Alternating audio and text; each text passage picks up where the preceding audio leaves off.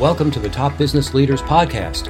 You'll learn how successful people just like you have grown their businesses, expanded their influence, and made money by writing a book. On each episode, you'll learn the inside secrets to help you create a book that can serve as a powerful marketing tool to skyrocket your business. I'm your host, Dan Janal. I help thought leaders, business executives, and entrepreneurs write their books. To find out more and to download our show notes, go to topbusinessleaders.com. Welcome to the Top Business Leaders Podcast. Hi, I'm Dan Janal. I'm the author of 13 books, including Write Your Book in a Flash. Today, I'm meeting with Linda Henman, who has written books and has used books to help build her business.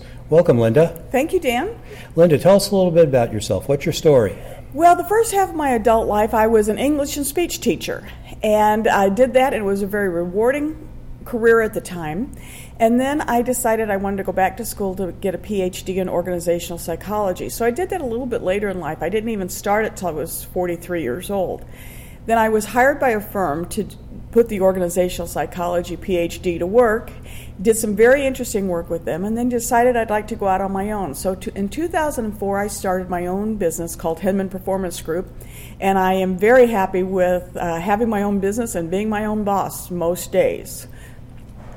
Great. What kind of clients do you work with, and how do you help them? I work with those in the C-suite, and I help them get decisions that they can't afford to get wrong. By that I mean I work with boards to help them with CEO selection.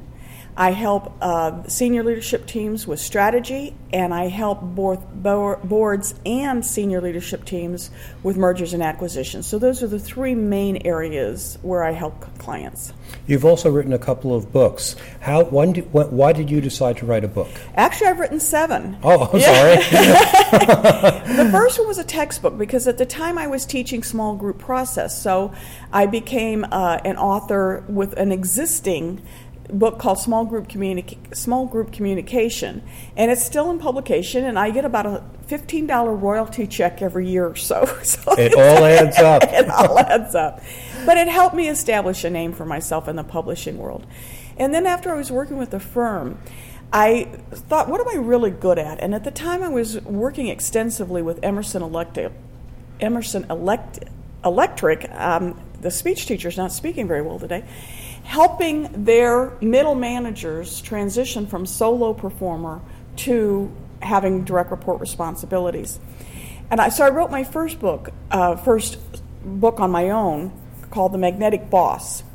And I got about 500 of them delivered to me, and then I realized I didn't want to do that work anymore. I wanted to work with those in the C-suite.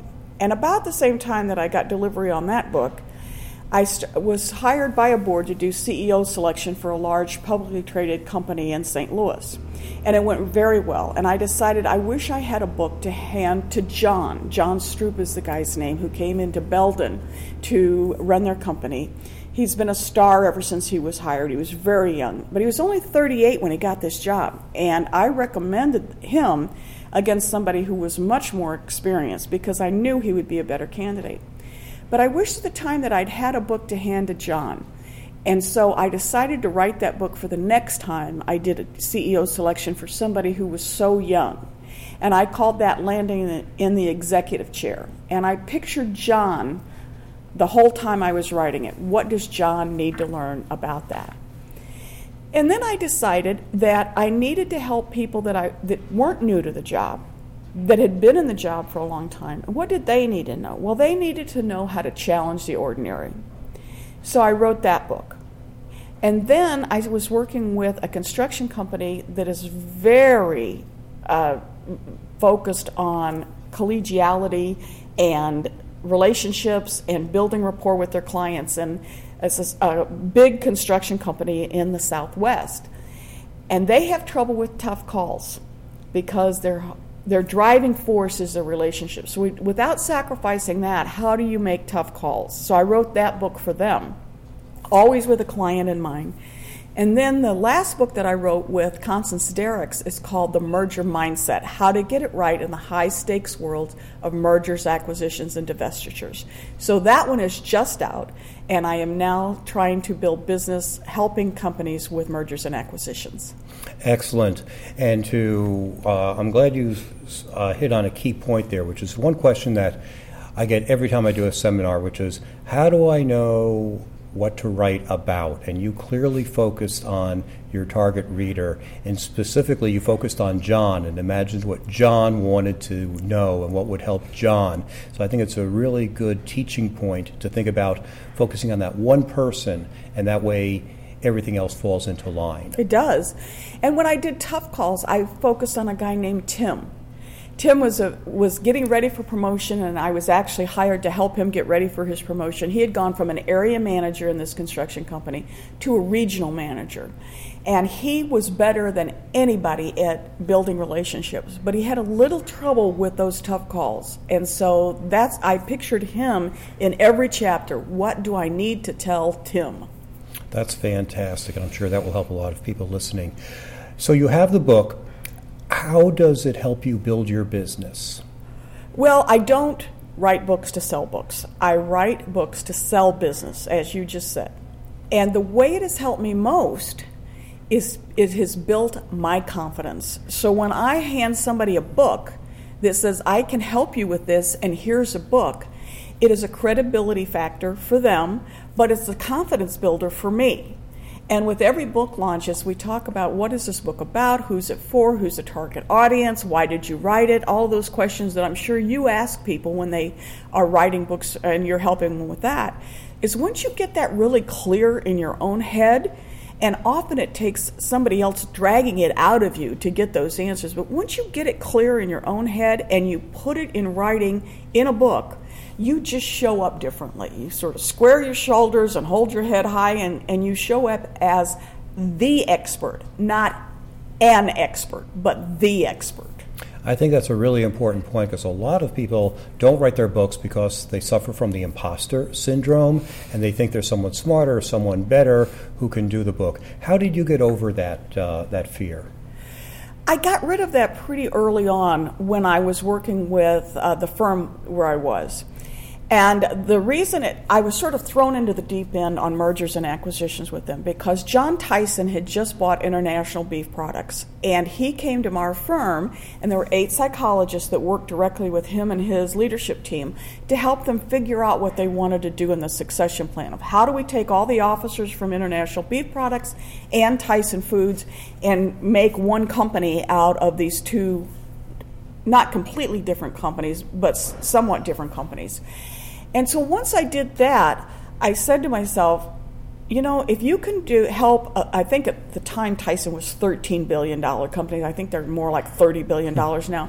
If you can help a company like that, you can do just about anything that your clients bring you in terms of mergers and acquisitions.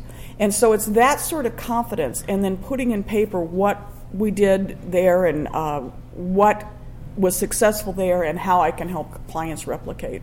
So people shouldn't sell themselves short of. People have different accomplishments and different things that they've achieved, and they shouldn't make light of that. They should really celebrate those victories and put those into the books and put those case histories into the books to prove their credibility to their audiences. Well, that's very important, Dan. And the other thing is just sit and ask yourself, and sometimes it helps to work with a mentor or coach or a trusted advisor to talk about these things, of saying, here's what I think I'm the expert on. How do you see me? Is that how you see me, and do you think it's right? And don't ask just anybody this question, by the way. Ask somebody who knows you and knows your work. And when you start to think about it, you say, yeah, I don't know anybody else that knows more about this subject than I do. I don't know anybody else who is more of an expert on this topic than I am. So why shouldn't I be the one writing the book? And when you realize you're not an imposter, and in fact you're as good as most people, and you're better than most. Mm-hmm. And that pushes you into that confidence level. Did you work with a developmental editor or have any other kind of feedback when you wrote your book? Writing comes very easy for me because I'm a former English teacher. But I did hire somebody to edit. And in fact, when Constance and I did the merger mindset, we hired Linda Popke, who's in Alan Weiss's community, to help us editing because we had two voices and two writing styles, and Linda helped us meld it into one. Now, of course, when you're commercially published, they will supply an editor. But it's been my experience that sometimes these editors are not as sharp as the editors that I have hired independently of them, such as Linda Popke, to help me with books. So don't be shy about if you need to have help in writing, and if writing doesn't come easily to you, which, let's face it, most technical experts don't have a writing background. They have a background in whatever their expertise is, not in putting words on paper. So it helps to have somebody show you the way. How did you use the book to get new business? First of all, as soon as you get the book, you send it to everybody who's happy with you. And so I have these all addressed and ready for me to work on next week when I get back, because the merger mindset is just out, that I send 2 copies of the book to my current clients. And so if I were sending it to you, I'd say, Dan, thought of you when I was writing page 35, and then I put a little marker there, and then I say, I've included this book, and I write to Dan, somebody who has the right mindset, and dated and signed Linda. But then I say, here's another copy for somebody that you know who might enjoy reading this or find this helpful. Another thing you can say is, I promise to always make any referral from you a top priority. So it encourages people to refer you. You probably ought to talk to Linda and Constance if you're going to do a M&A deal. Mm-hmm. Sure. Now, physically, is this a letter that you hand wrote? Is it typewritten? No, handwritten. Handwritten. People don't get handwritten notes anymore, so it sets you apart. And plus, I don't just send them out. I don't like cold call with books. I don't send them out to people who won't be receptive to receiving them. But, for example, I use a lot of examples from Emerson Electric because it's a St. Louis company. I use a lot of examples from Enterprise Rent-A-Car. So, yes, I will send copies to the leadership. David Farr is the CEO that we put in the book as somebody who really knows how to do mergers and acquisitions. So I will mark the pages and say, Dear David, look at page 64. Thank you for offering such an excellent example of what M&A work should look like. Here's another copy for somebody that you might find it useful. Now, will that bring any work? I don't know. I haven't done it yet. But you've got to do that sort of thing and give the book away. Don't worry about selling it. For heaven's sakes, don't do back of the room sales when you give a speech. Give it away. You can usually buy these books at discount from a commercial publisher, usually $10 or so. It is well worth it to spend $1,000 on books and give it to everybody in your audience. Perfect. Now, you have so much information, and you're an expert in so many areas. Did you find it difficult, or let me rephrase the question. How did you decide what information to include and what not to include? Because you have so much information. You've got to picture your ideal reader. So what does John need to hear? John doesn't need to hear everything I need to say or have to say. Tim didn't need to read everything or every story. I focus on my ideal reader for whatever that book is. And so the next one I'll be working on has to do with the board mindset. So as I picture myself talking to a director on a publicly traded board, what does that director need to read in these 200 pages that will be critical to that person's success? And if it's not critical to success, or if it doesn't illuminate a point, or if it doesn't give a compelling example, leave it out. You've only got 200 pages. I love the fact you just brought up 200 pages because that was going to be my next question. How long do you think a book should be, and how many words would 200 pages be in your estimation? Your editor will tell you their maximum. So once you get a publisher, and ideally you get a publisher before you finish the book. That hasn't ever been the case with me, but other people tell me that's true. And they will give you so many thousand books, or so many thousand words per book or per chapter. And then I sit down with a blank piece of paper and I write out my 10 chapter headings. So what does John need to know in 10 chapters? What does Tim need to know in 10 chapters? What does this director need to know? And then I have 5 subsets of each chapter. So you can usually get 5 sections in one chapter. And so then what does that look like? And then another thing that I've done, I don't do it at every book, but I have done it, is I just get out a 3-ring binder and I put each chapter in a tab. And then when I read something in the Wall Street Journal that I'm not ready to write about right now, but I know it's going to be key when I write that next chapter, I just open the 3-ring binder, stick it in, close it up, and then it's ready when I get there. So I write the chapters in sequence, and I then go back to whatever the outline was and whatever articles I have, or if I make notes, be sure to read this, be sure to order that book, then it's all there together. Nice. I like the 10-chapter format, but I hadn't heard about the 5 subsections in each chapter, so that's new to me. I love that. That makes it even easier, because I tell people that they can write their book literally in 3 or 4 months if they just write 250 or 500 words a day, which is really no big deal. It's like a blog post. And right. if you have 5 sub-chapters in a chapter, that's really not much longer than a blog post. Well, you're right, Dan, and it makes it much more manageable, because if you said, I have to sit down today and write a chapter, you're going to find 100 other things, maybe I need to go get the oil change in my car instead of writing this chapter. But if you say, I'm going to write 250 words today, and then you just go do it, it's so much more manageable, and then you get a feeling of accomplishment, and then you start thinking about the next section. But, what would not work for me and what I don't recommend for others is just sit down and freelance, just start writing in, because it won't be organized for your reader. You have to keep your reader in mind and be considerate of your reader. Good point. How do you decide the subject of your book? You have 7 or 8 now. Do you think about new business prospects or new trends to go after, or which comes first, the chicken or the egg? Well, I decide, so beginning of 2019, what work do I want to do going forward in the next few years? And what I want to do is more mergers and acquisitions, CEO selection, and working with boards, and helping everybody with strategy. So what does that book have to look like that I haven't already written? And so that it has to do, the piece that's missing of that puzzle is the board. What does the board mindset need to look like? So Constance and I talked about what the merger mindset needs to look like. So if you are a board of directors, what does your mindset have to look like when you're doing an M&A deal or when you're doing day-to-day governing of the company? How do you do your research? I do it in all different ways. That once you've had a PhD, you know how to do research. For those people who are listening who don't have a PhD, can you boil down 8 years worth of work into 2 minutes? I do most of my research online, and you can usually just Google a topic and find out what you want to know about that.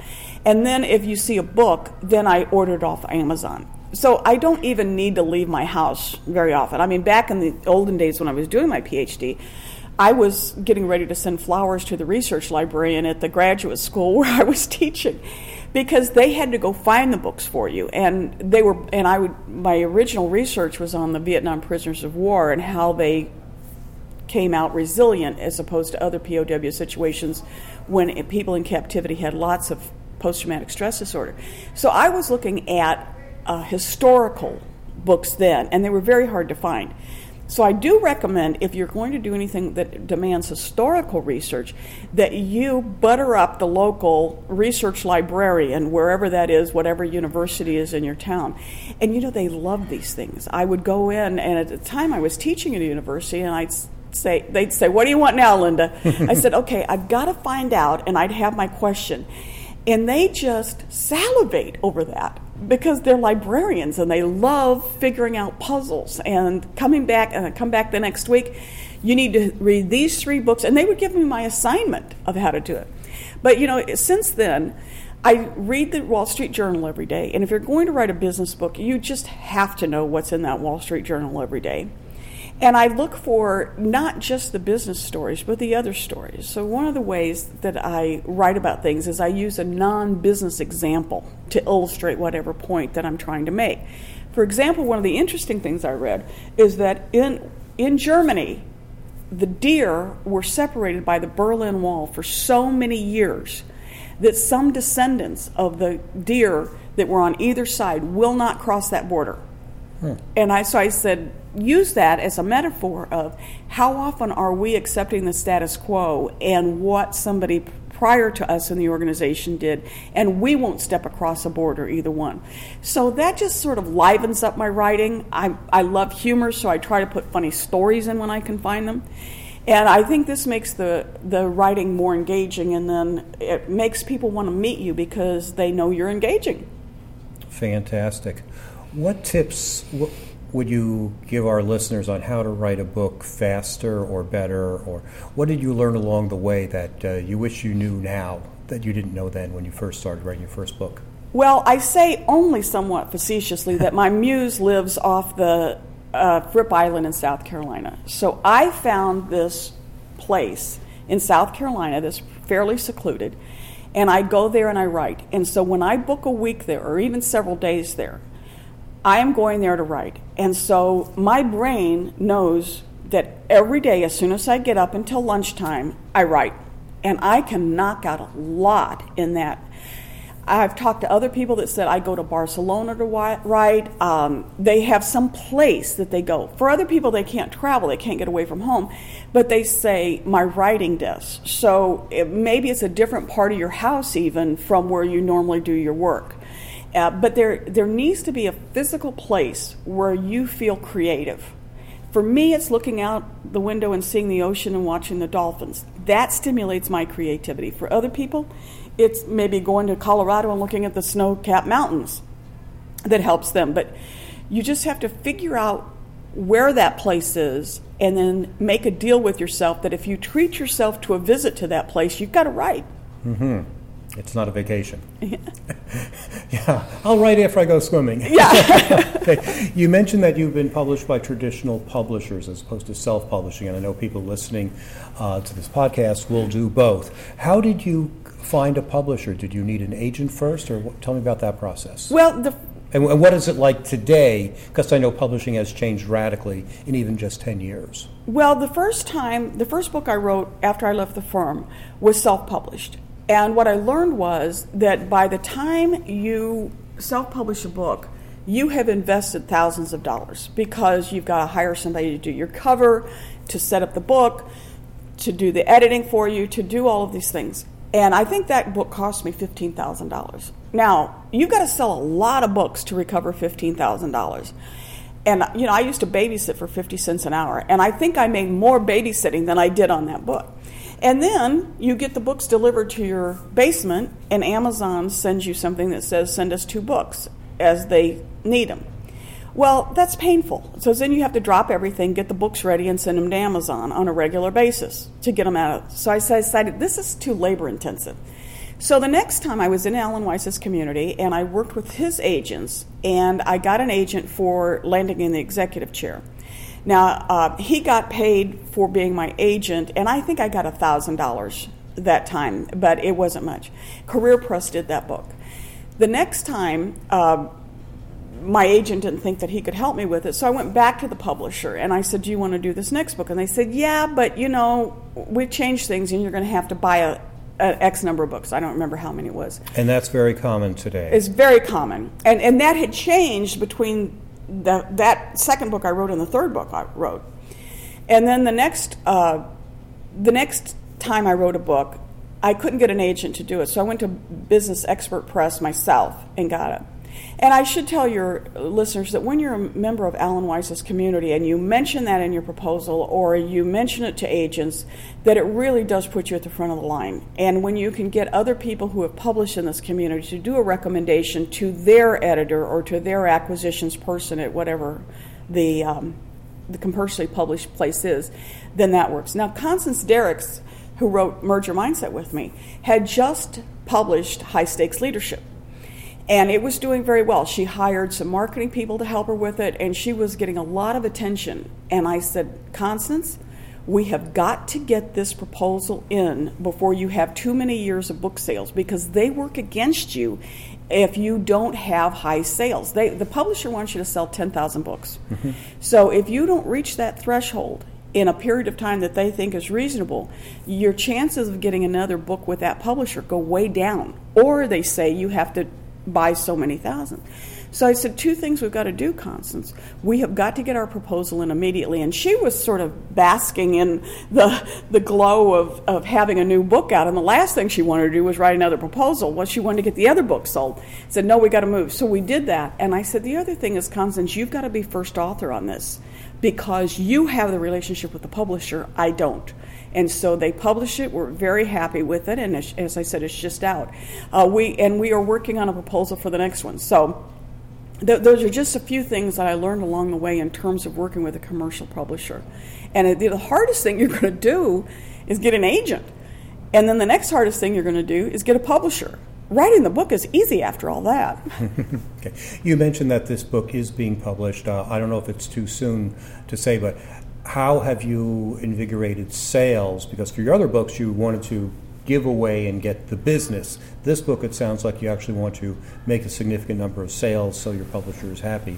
What are you doing to sell the book one by one? Well, we hired Lisa Larders Group to help us with this, and they are excellent at a book launch. And Constance had worked with another firm before, plus Lisa Larders Group, to help her with the book launch. And she was very happy with them. She said, we really need to work with Lisa. Well, her team was so good at the pre-sales, which I had never thought about pre-sales. And with my other books, nobody talked to me about pre-sales. It was just, PR in general, but not pre-sales. Well, Lisa's team got us up to number 1 on Amazon in our category. And we stayed at number 1 for a period of time. Well, that's good PR right there, to be able to put on LinkedIn or to put on Facebook or to put on any sort of social media that we are a number 1 bestseller. And so you want to ride that horse in the direction it's going for as long as you can. Yeah, that's so true. When my latest book came out, Write Your Book in a Flash, it was a number 1 bestseller on Amazon, and it stayed in the top 10 for about 6 months and stayed in the top 15 for about another 6 months. It's coming up on the 1-year anniversary, and it's still on the front page of Amazon for its category, which means that other people are seeing it without you having to do anything. So if you keep the sales going at a consistent rate, and it's different for different categories because different categories have different numbers of sales, but if you can keep those sales going, Amazon will help you sell more books. Well, and the principles are the same no matter what category you're in. So, there aren't that many books coming out on mergers and acquisitions. 2 psychologists have never written a book together. Most books on mergers and acquisitions are written by lawyers. They're written by financial people. They're written about somebody who's doing due diligence on the technical side of an M&A deal. So we wanted to write something about the psychological aspects. So once you distinguish yourself from the pack, first of all, this is a very niche market of mergers and acquisitions, and then we're not going to write yet another one of here's how you do due diligence and find out how they make money, or even what their people are like. We wrote ours about what mindset do you have to have and what do you have to think about as you're approaching the deal, in the deal, and then integrating the other company with you. So the stages of an M&A deal. So the principles are the same. You want to distinguish yourself, and you want to get those pre-sales and get that, because as you said, if you're on the first page of whatever the category is, your chances of selling more books go way up. Yes, and I love what you said about taking a different spin on a topic. If all the other books are written from point A and you can do it from point B, then your book really is a category of 1 and in a category that people are interested in, and you're the one that stands out. So that's wonderful. My final question for you, and thank you so much for being here, and I'll thank you again, is what else should a top business leader know about writing a book and how it can help propel their careers? Just do it. Everybody talks about writing a book. Now, in Alan Weiss's community, everybody has written a book. But I run into a lot of people who say, oh, you've written a book, I want to write a book. I said, then write it. Just do it. Don't talk about it. Just do it. Great. Well, thank you very much, Linda Henman. I know that everyone listening has learned a lot. I certainly learned a lot, too. And best of luck with all you do. Thank you, Dan. Thank you for being on Top Business Leaders. Thanks for listening to Top Business Leaders, the only podcast that shows you exactly how people just like you have built their businesses by writing a book. If you'd like to write your book but don't know where to start, you can find great information